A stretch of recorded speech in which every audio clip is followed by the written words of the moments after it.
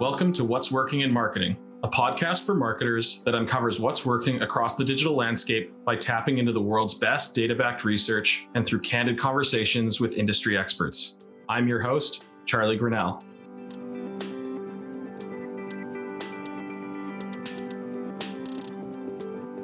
On this episode, I'm joined by Caitlin Burgoyne, CEO of Customer Camp. I'm super excited to chat with her. She's known as the Customer Whisperer. Thank you so much for joining me today, Caitlin.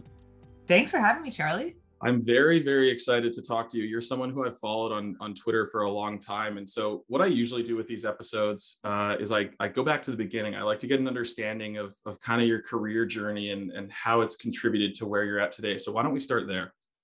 Yeah, for sure. And I think that's a great way to kick things off because I definitely am where I am today because of making lots of mistakes before. But I started off my career in marketing, started working at an agency, got kind of like what I perceived to be my dream job right out of school, and stayed there for a couple of months, got to work with all the big brands in Atlantic Canada and see how, some of the best advertising that was coming out at the time was being made. And got really lucky, got kind of headhunted by a gentleman who had just sold his agency. And he said, I want to do something different. I don't want to start another agency. I don't want a lot of headcount, but I've got these few big clients and I would love to bring you in as like a contractor. So you'd be a freelancer, but I guarantee you a certain amount of work. How do you feel about that? I was like, that's amazing. So I get to have like my foot in both doors, be an employee on one sense, but also have the opportunity to kind of build my own business. So after only 2 months of working kind of in the industry, left and started my own business. And a year and a half in, I've grown, I've got 3 employees of my own. I'm doing a lot less of his work or subcontracting out to them. And we start working with bigger clients and it was awesome. Like I love the work we were doing. We were getting to work with cool clients like Target and Holiday Inn. And I wanted to do something kind of bigger and do something where we weren't just exchanging our time for dollars, which I think a lot of people that come from the agency world understand. So I decided to start a tech company because how hard could that be, right? It turns out very hard. For anybody who wants a spoiler, very hard. But we slogged away for about 4 years. We raised a bunch of venture. Things looked great from the outside. Forbes was calling us the next LinkedIn for women. It was a business network for women entrepreneurs that we were building, and things looked great. Inside, not so great. So we definitely had not built the right product. We were good at marketing the product. Luckily, my background came in handy and we were growing quickly from acquiring new users perspective, but it wasn't sticky. People weren't hanging around. They weren't inviting their friends. It wasn't becoming a habit. And as a network, you need that. And so after really slogging away for a couple of years, got to the point where it's like, this isn't going to work and we need to say goodbye to it. And it was really painful. And so shut that down, trying to like licking my wounds, trying to figure out what am I going to do next. And what I was lucky about was that I'd built this amazing network within the tech community in Atlantic Canada.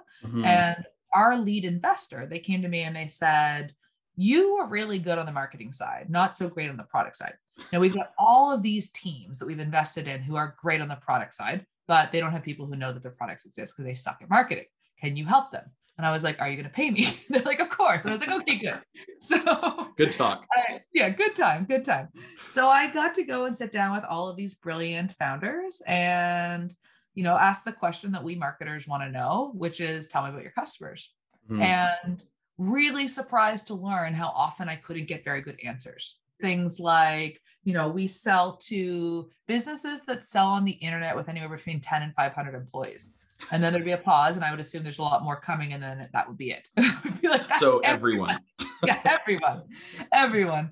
Or I would hear founders like openly debating who the customer is in the meeting. So it'd be like, well, we're going after this group. And then somebody else would perk up and go, yeah, but like they're kind of a target as well. And it was just really clear to me that like there was this lack of real depth of clarity on who the customers were and why those customers were buying. And that was leading to all sorts of challenges and mistakes. So that kind of like led to what the work I do today. I launched Customer Camp initially as a training company, and I worked with a lot of business support organizations, venture funds, innovation labs, and helping their teams to really get clear on who their customers are and why they buy. And then that kind of sprung off to us doing some done for you research, qualitative research, helping companies to better understand their customers. We only take on a few of those projects a year because we've got a pretty small team and it's not where we want to spend the most of our time. Yeah. But to make sure that we're being able to create the best training and products to teach people how to do this work, we want to obviously eat our own dog food and consistently be out there and doing it and refining. So that's how I got to where I am today. But really, like, our focus and my passion is just helping companies to understand like what's happening in their buyers' lives that triggers them to realize they need a new solution. How do they go about looking and seeking solutions, and what makes them choose ours or a competitor's over the other options? And how can we leverage that information to market smarter? So that's what we're passionate about at Customer Camp. Yeah. What's so funny to me is it sounds incredibly simple when you explain it, but two things come to mind. One, it's not simple. And two, it's something that is often overlooked. And, one of the things in prepping for our conversation that I've noticed is, you've kind of had this rallying cry around whoever gets closer to the customer wins. Can you just kind of unpack that a little bit? Like, when you say getting closer, what does that actually mean? It means knowing more than like looking at a big set of data and saying, okay, like our customers are women aged 24 to 36 who tend to live in cities. Like that stuff isn't, it's great to have. It's going to help you to target better when it comes to where you want to put your ad placements and whatnot, but it's not the reason why people buy. And I think that as brands and business leaders, so often we have a very shallow view of who our buyers are. And we often only are really paying attention to the buying journey from when they discovered us. So there's so much rich insight you can gather from learning, how customers go about looking for solutions like yours. And more importantly, what triggered them to begin the buying journey in the first place. And a lot of companies don't do that digging. And the reason why is it's not as easy to get just by looking at data. Like you have to go out and dig for it. You have to unearth it. You have to actually talk to buyers and really dig in and get them to unearth memories from their buying journey that they wouldn't give you through a survey and that you couldn't get by looking at, the clicks a user had before they became your customer. So I think that a lot of times we want to get, we want to use quantitative data to give us the answers that we need, but there's a lot of depth that it sometimes lacks. And companies are not going out and getting that data, and therefore they're missing that closeness with their customers that they could so benefit from. Well, obviously I'm preaching to the converted here. Like the companies that are doing it are having like incredible results. I love David Cancel, the CEO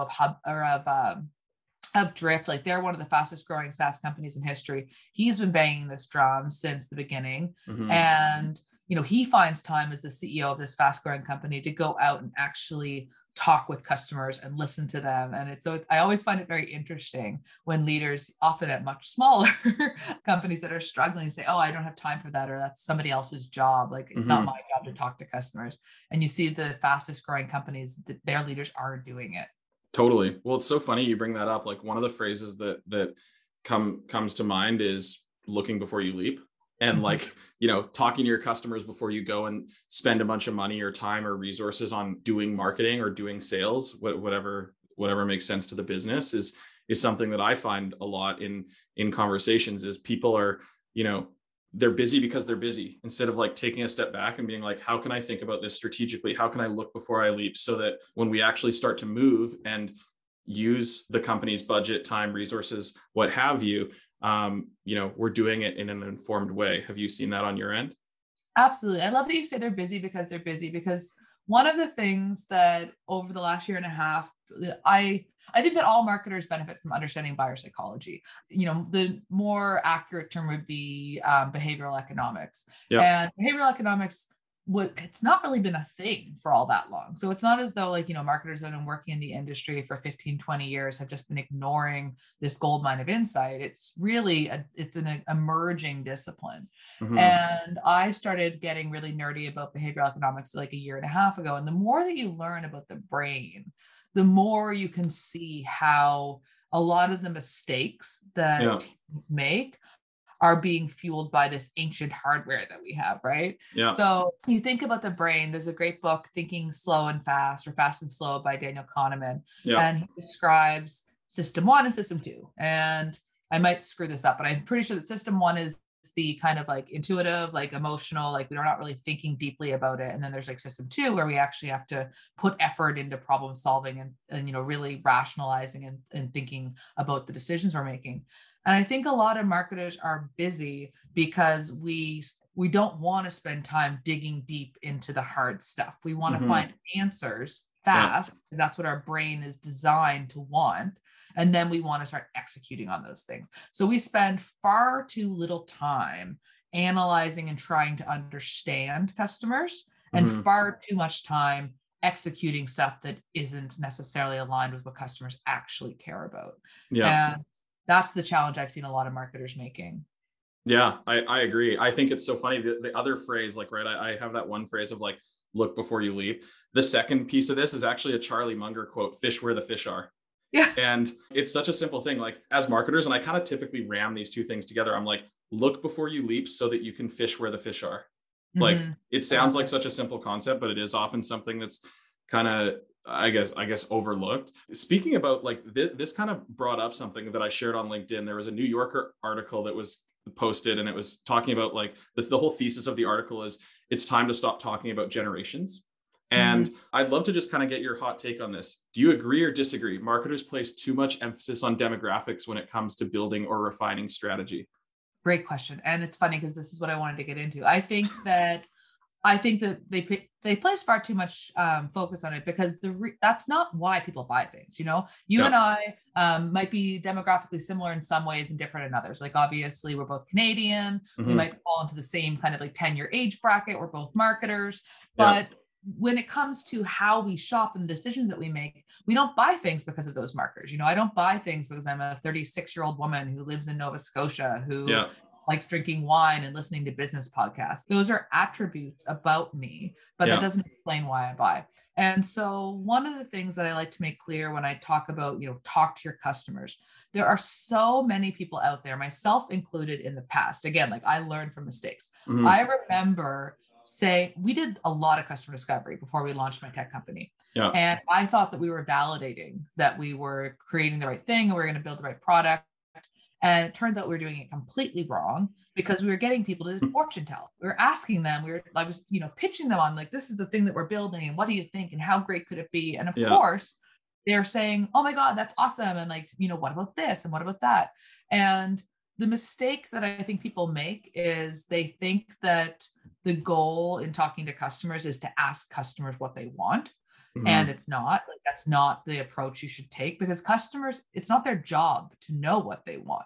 And the other thing that frustrates me that kind of is common is people will go, well, you can't ask customers what they want because, they would have just said faster horses. Well, for one, that quote is like untrue, like that there's no evidence that Henry Ford ever actually said that.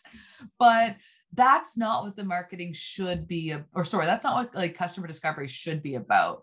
And what it really should be about is digging in beyond the demographics, beyond the, firmographics of a business or psychographics of a person, to understand the causal effects that are moving somebody to go from completely uninterested in, like, not in the buying journey, to being triggered to begin to look for a solution. As they start evaluating and looking for solutions, what are they considering? Kind of like, what is the criteria that matters to them? And the more that you learn about that, the more that you can identify, our customers, maybe they are all students, but they're not buying because they're all students. They're buying because they're all facing this similar challenge. When they get to college, they run into this thing. And so I'm a big believer in taking a step back and understanding first your target buyer based on the context of their situation.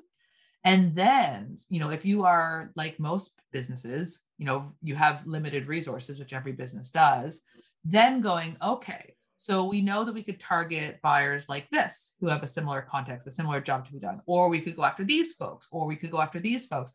And if we want to make the most compelling marketing, then we're probably going to want to double down on one of these audiences and really speak specifically to them, kind of like niche down. but it's not because of their demographics. It's because they share a similar context, and the way that we can communicate with them, and maybe the places where they're hanging out, like all of that might be aligned. So I'd say, going back to your original question, absolutely. Marketers are spending too much time just focused on generations. Like, we sell to Generation Z. Yeah. It's like, well, why is Generation Z the one buying? That's what you want to unpack.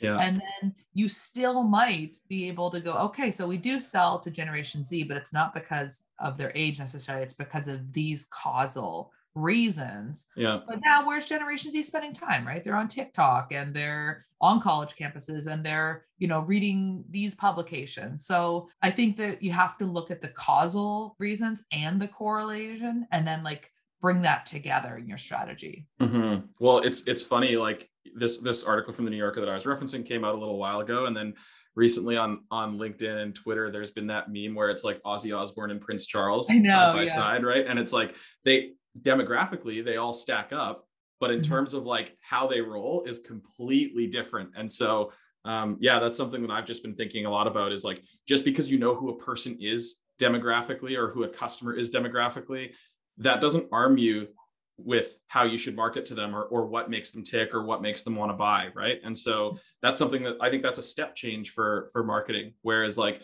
it used to be about like, who are we targeting? Cool, that's who we're targeting. Okay, now run the marketing campaign and like Don Draper, off you go. Whereas now, to your earlier point, and what we've kind of been discussing is, with it being so noisy and competitive out there, you have to go a layer deeper to give your brand a chance to even earn some of that attention. Absolutely. I've got a talk, if you want to, we can maybe link to it in the show notes. It's on why people really buy. And I kind of dig into this and unpack this more and share my own buying journey with buying a alarm clock.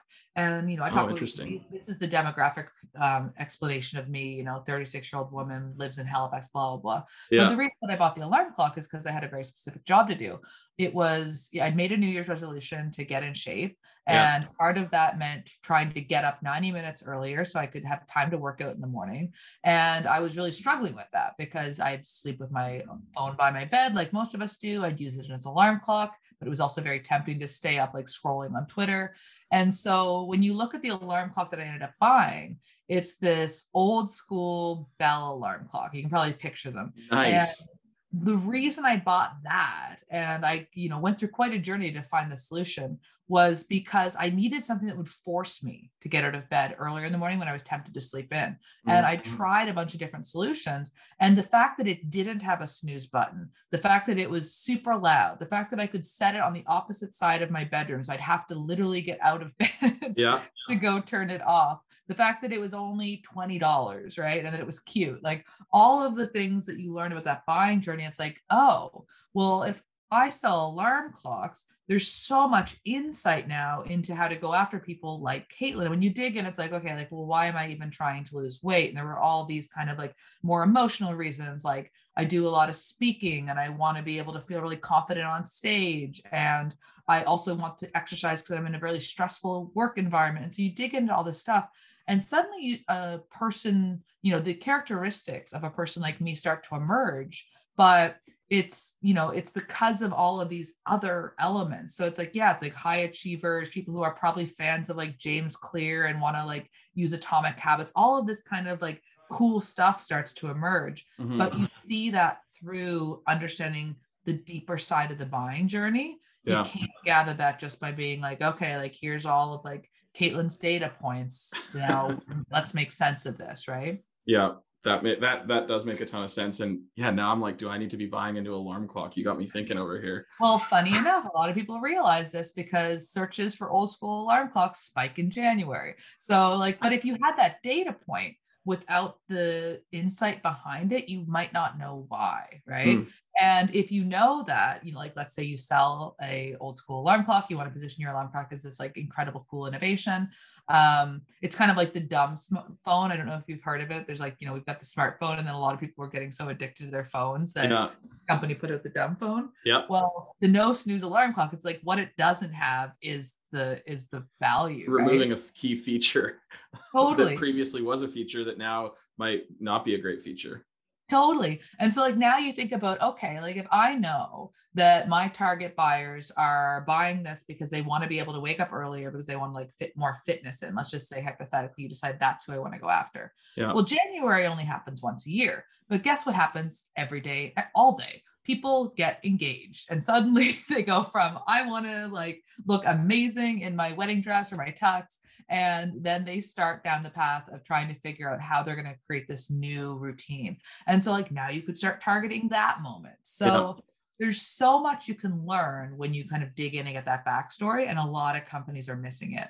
Mm-hmm. So on that note, I kind of want to pivot a little bit here. It's kind of been conventional wisdom that product features and prices is what has kind of been used to differentiate brands in the past.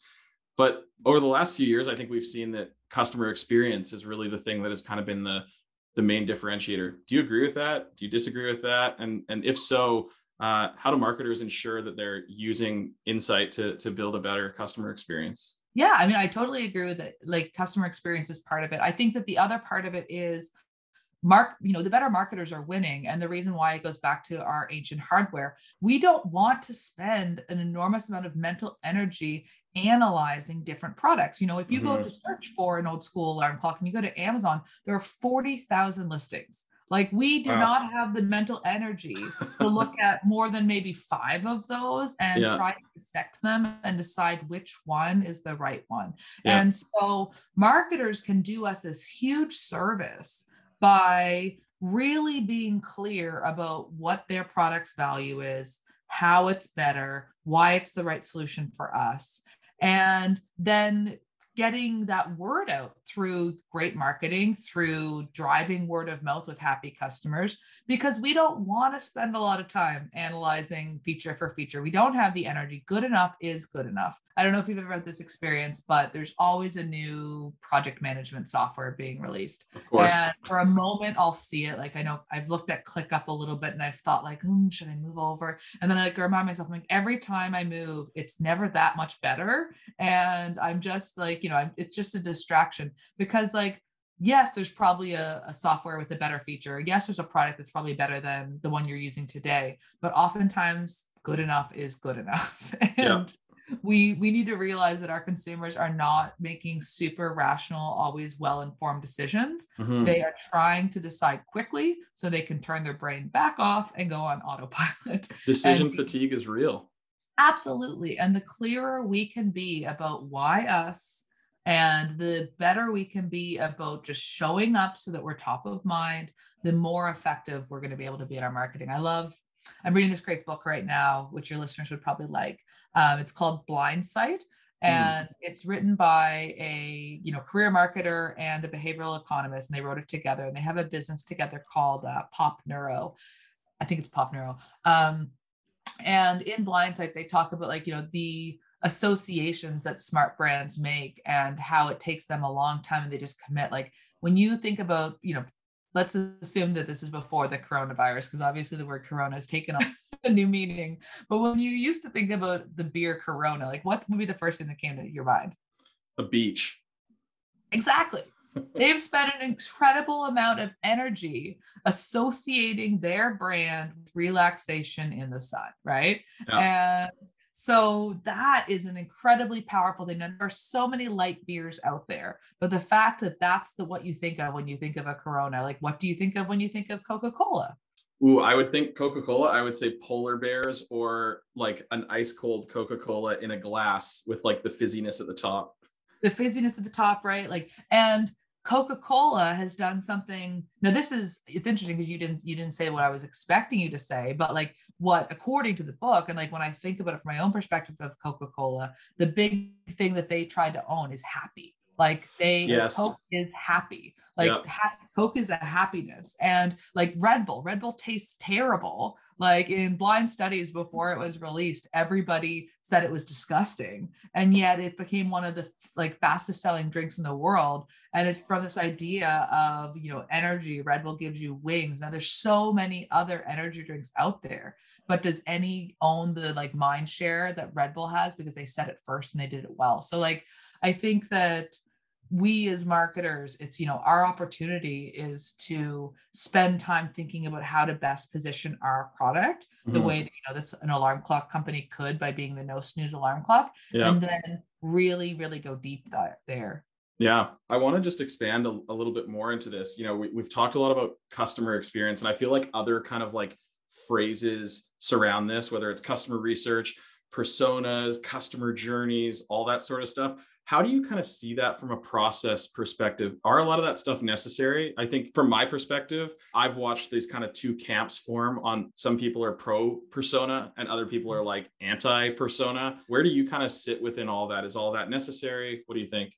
My goal is ultimately like what's going to actually create the most value internally. Yeah. And I think that there is value to having personas, but the value is much more limited than a lot of people would like us to believe as people that are trying to sell us on the practice. When you have a growing team and you have new stakeholders coming in, if you really do understand who your customers are, not just from a demographic, psychographic, firmographic perspective, but like what is it that they're trying to achieve? What's the context of their situation? In what moment is our product the best? And you can put all of that into, a 2-page document to give somebody a crash course as they're just getting started. I think that's a great resource to have. I think that it falls apart when that's all that companies are doing. So when companies have this one document that lives somewhere, in a Google folder, and you see it once and then it disappears.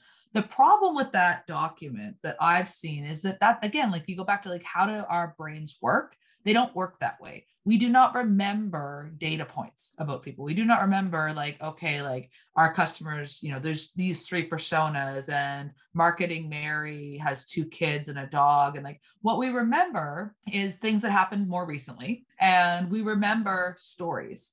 But what I've been pushing for is this new method that I call the trigger technique, which I can, again, share a link to a Twitter thread where I outline this. But like the goal of the trigger technique is I believe marketers are often not given a lot of time for going out and talking to customers because it's perceived to take a long time. And it historically has, like I hear all these horror stories from marketers, some at small companies, some at big brands, that some people go off on the team and spend, 2-3 months doing qualitative research and then come back and like have this report and they drop it on everybody's desk and it's heavy and full of stats and data and people go, okay, nice. And then they forget about it. And I think that way of doing customer research, well, it makes us feel good as researchers because it feels like we've gone out and gathered enough. It's not actionable. And it's easily forgotten. And again, like this idea of like, we remember what is recent. And so what I'm pushing for is this idea of using even a single buyer journey interview with the right customer and being able to extrapolate the most important pieces from that, what I call like the cornerstone insights, which is like, what was the buying trigger? What was the job they were trying to get done? What were their pains with other solutions? And what were their selfish desires? Because if you can pull those 4 things out of an interview, suddenly you have the like needed foundation to figure out some really exciting stuff from a marketing perspective. So you can figure out like, who's the right target buyer? What are the right target moments? So instead of thinking about channels, think about what are the moments where they might identify that they have this job to be done? Where else are they looking for potential solutions? How do they go about looking? And then, what's the right promise that we should give? Like, and how do we create a call to action that's going to be compelling? And all of this can lead to these really, really great marketing ideas. And I think that it's this bridge between these places where teams tend to be on the qualitative research side, which is either we go off and we spend months doing it, and then the output is this report that nobody pays attention to, or we don't do it and we're fueled only by quantitative and maybe we're doing the odd survey, but like really not spending that much time getting first party data. I think there needs to be a bridge between those 2 things. And I think that the trigger technique works great because it's a great way to get new team members to quickly build empathy with your target buyers. If this was being done, let's say on a larger team, and there was somebody who's going out and kind of like feeding these insights on a consistent basis back to the rest of the team, then you get that recency bias, right? People remember that.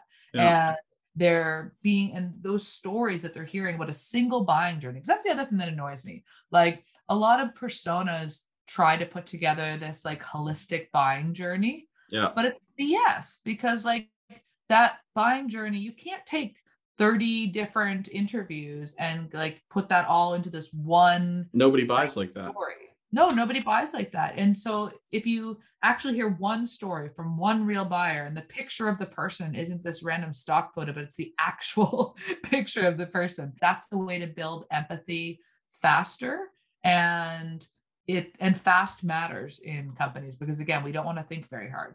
I don't know if I think I went on a bit of a tangent there, but yes, I think personas have value, but I think they're limited. Mm-hmm. And I think that they should be complemented Yeah. by consistent, one-on-one discussions with customers, because even though each conversation is going to glean new insights and interesting anecdotes, it's more about the marketer just having the opportunity to feel that closeness with the customer and to spur those ideas that they wouldn't have had otherwise. You don't have to pretend like it's this exercise that you go off and do once and now you're done. Mm-hmm. Yeah, I feel like the persona thing was probably more relevant back in late 90s and 2000s. And as things have progressed in terms of how competitive it is to earn someone's attention, how many options and choices are out there, how many data sets are available, how many people like yourselves who are preaching to go talk to customers, like there's so much more that you can do. And it's like, if persona was kindergarten, like we should be in university by now. Yeah, I love that. Yeah. So, digging a little bit into your Twitter archives here, you said before that people buy from brands that they know, like, and trust, but that too many marketers focus on being known while little focus on being liked and trusted. And those are kind of afterthoughts.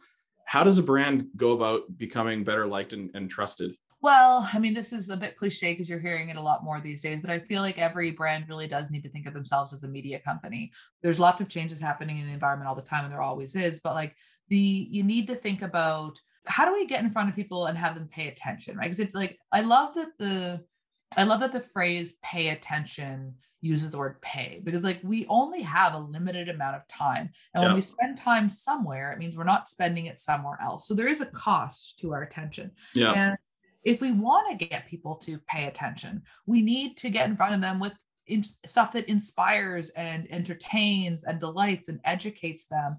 And that's not ads. So, sometimes it's an ad, but most of the time it's not. And so I think that like and trust factor comes from doing the hard work of building a canon of awesome content that people want to engage with, mm-hmm. and leveraging the people who your brand already cares about and is already interested in authentic ways to get in front of them through those channels. So I think that, we spend so much time thinking about, when people are actively looking for solutions like ours. For instance, Casper, Casper was the original bed in a box company, but there are actually hundreds of competitors now. Yeah. And when you Google Casper, the first thing you see is 5 ads of other brands competing against them saying, talking smack, being like, cheaper, better quality, blah, blah, blah, than Casper. Yeah. And so Casper now needs to go out and defend for people that are actively looking for their solution. The challenge that a lot of these bed in a box companies, and the same is true with the meal kit companies, is they really didn't do the work to differentiate.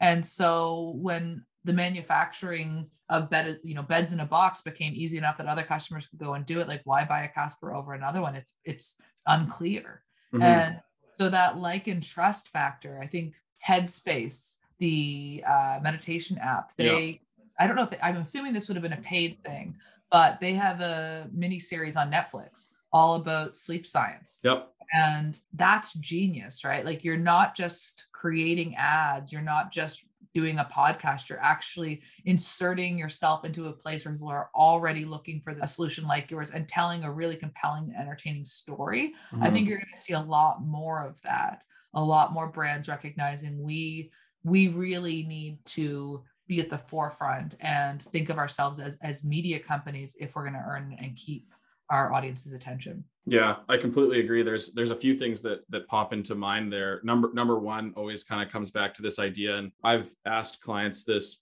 over the years, is if you didn't sell your product, what would your business talk about or say?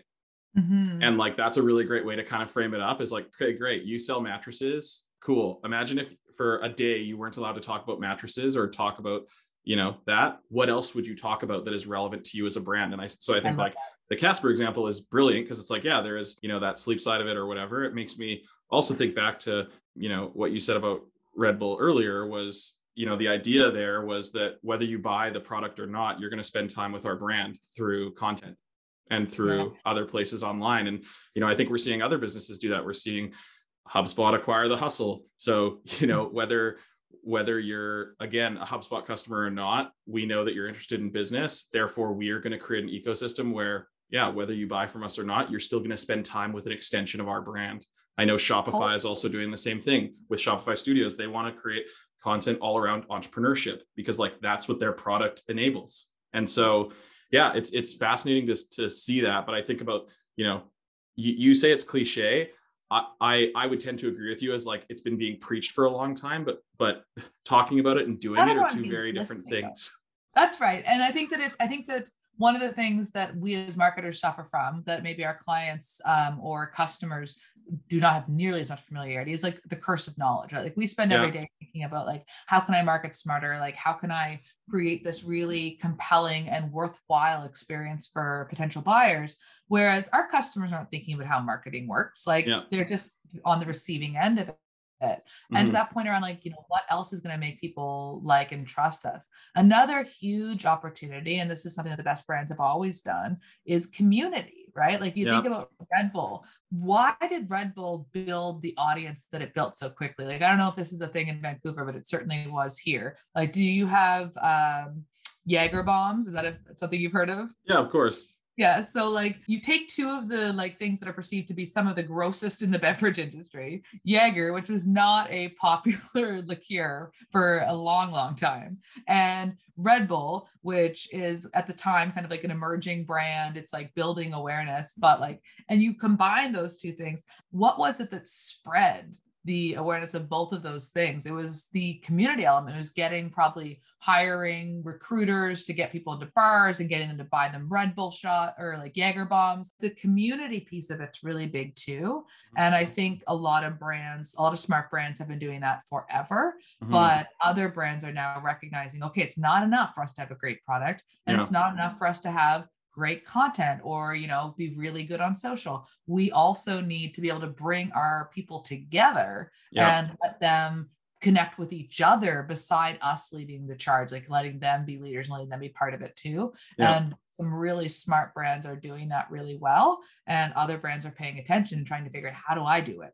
Yeah, bingo. I couldn't agree more. I think it's something that we're going to continue to see, especially with this kind of pendulum between brand and performance in marketing that we've seen, right? I think a lot of pre-COVID, the economy was good, businesses' revenues were good. So there was a lot of investment in brand, community building, that sort of thing. COVID hits, the pendulum swings back the other way because maybe some money taps have kind of turned off, so to speak. And they're how are we maximizing for dollars in the door? And now, I think, 2 years into this thing, we're seeing the pendulum kind of come back into the middle, where it's you can't just optimize for performance and conversion. You have to be kind of focused on that brand building, that community aspect. And so I definitely agree with that. I want to kind of, as we start to wind down this episode, I have a few more kind of quick questions here. What are you most excited about when it comes to marketing today? Could be a trend, could be a brand. I think what I'm most excited about, and a lot of marketers are going to grimace when they hear this, but I think what I'm most excited about is the shifts that have happened, particularly in the privacy space and the tracking space, that's going to make it harder for Facebook and Google to track what we're doing and serve up the right content to us. Because I think what will come from that is a real need for businesses to better understand their buyers, because they can't just throw money at Google and Facebook and let them figure it out anymore. We need to inform the message more. We need to be clear about who we want to get in front of. And I think that that's going to ultimately be really good for brands and really good for consumers and potential customers, because we're all sick of getting marketed to, and we want to have a better online experiences. And so I'm excited about that shift, because I think that we don't do anything in life unless usually there's some type of push or pull, right? Yeah. Either we're pushed by a pain or we're pulled by something that's attractive. Well, a lot of brands now are getting pushed to do things differently because of COVID, because of all of these changes. And I think that on a whole, that's going to be a really good thing. And I think it's going to lead to more creativity. I think it's going to lead to smarter use of budget. I think it's going to lead to better experiences for customers. So I'm excited with that. Yeah. And so next question here. Full disclosure, I dropped out of university. I'm a huge advocate for reading and consuming information. That's kind of like how I got into everything. Like I don't have a marketing degree or a business degree or any degree for that matter. So I always ask, how do you stay up to date on business and marketing? Who are you following? What are you reading? Who are you listening to?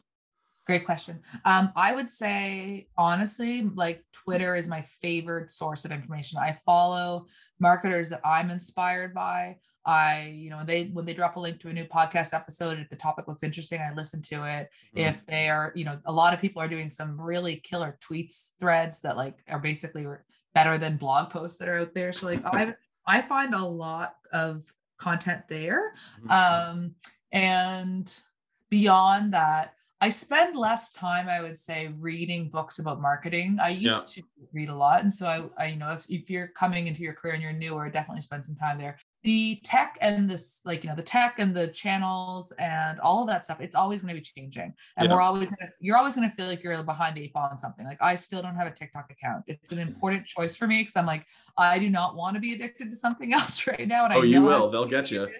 Yeah, I know how sticky it is. And so like, I also feel like as a marketer, a lot of shame around that. Cause I'm like, how am I completely ignoring this massively important platform? But from a personal perspective, I'm like, I can't do it. And so there's always going to be another TikTok, right? There's always going to be another marketing tool that's out there that's claimed to be the best one. What's not going to change is the way that the human mind works and the way that we make decisions and the cognitive biases we have and how they fuel us this way and that way. So I'm spending a lot more time focusing there than I am on kind of the more traditional marketing content these days. Yeah, that makes a lot of sense. Last question. Where's the best place for people to get a hold of you? Twitter. Well, like I spend lots of time on Twitter. I try to be responsive to every message. So you can find me at Kate Bour, KATEBOUR. And that's probably the best place. I'm a new mom, as we were talking about before we hit play on this. Yeah. And so it takes me a little bit longer to get back than it used to. Sometimes I'll look at something, plan to respond, and then completely forget because a baby starts crying. So yeah. If you don't hear back from me right away there, hit me up again. I'm less responsive to emails and LinkedIn messages. I feel like, I need to kind of be really focused. So if you want to chat, that's probably the best place to get me. Yeah, well, as someone who discovered you and started following you on Twitter, I can vouch that you're a worthwhile follow. I've definitely enjoyed watching your tweets and picking up little nuggets of wisdom over the years. So yeah, everyone follow Caitlin on Twitter. Great follow. Well, Caitlin, thank you very much for taking the time today. I really appreciated chatting with you. I learned a bunch talking to you in person after following you for many, many years. I'm sure the audience did the same. So thank you very much. Thank you.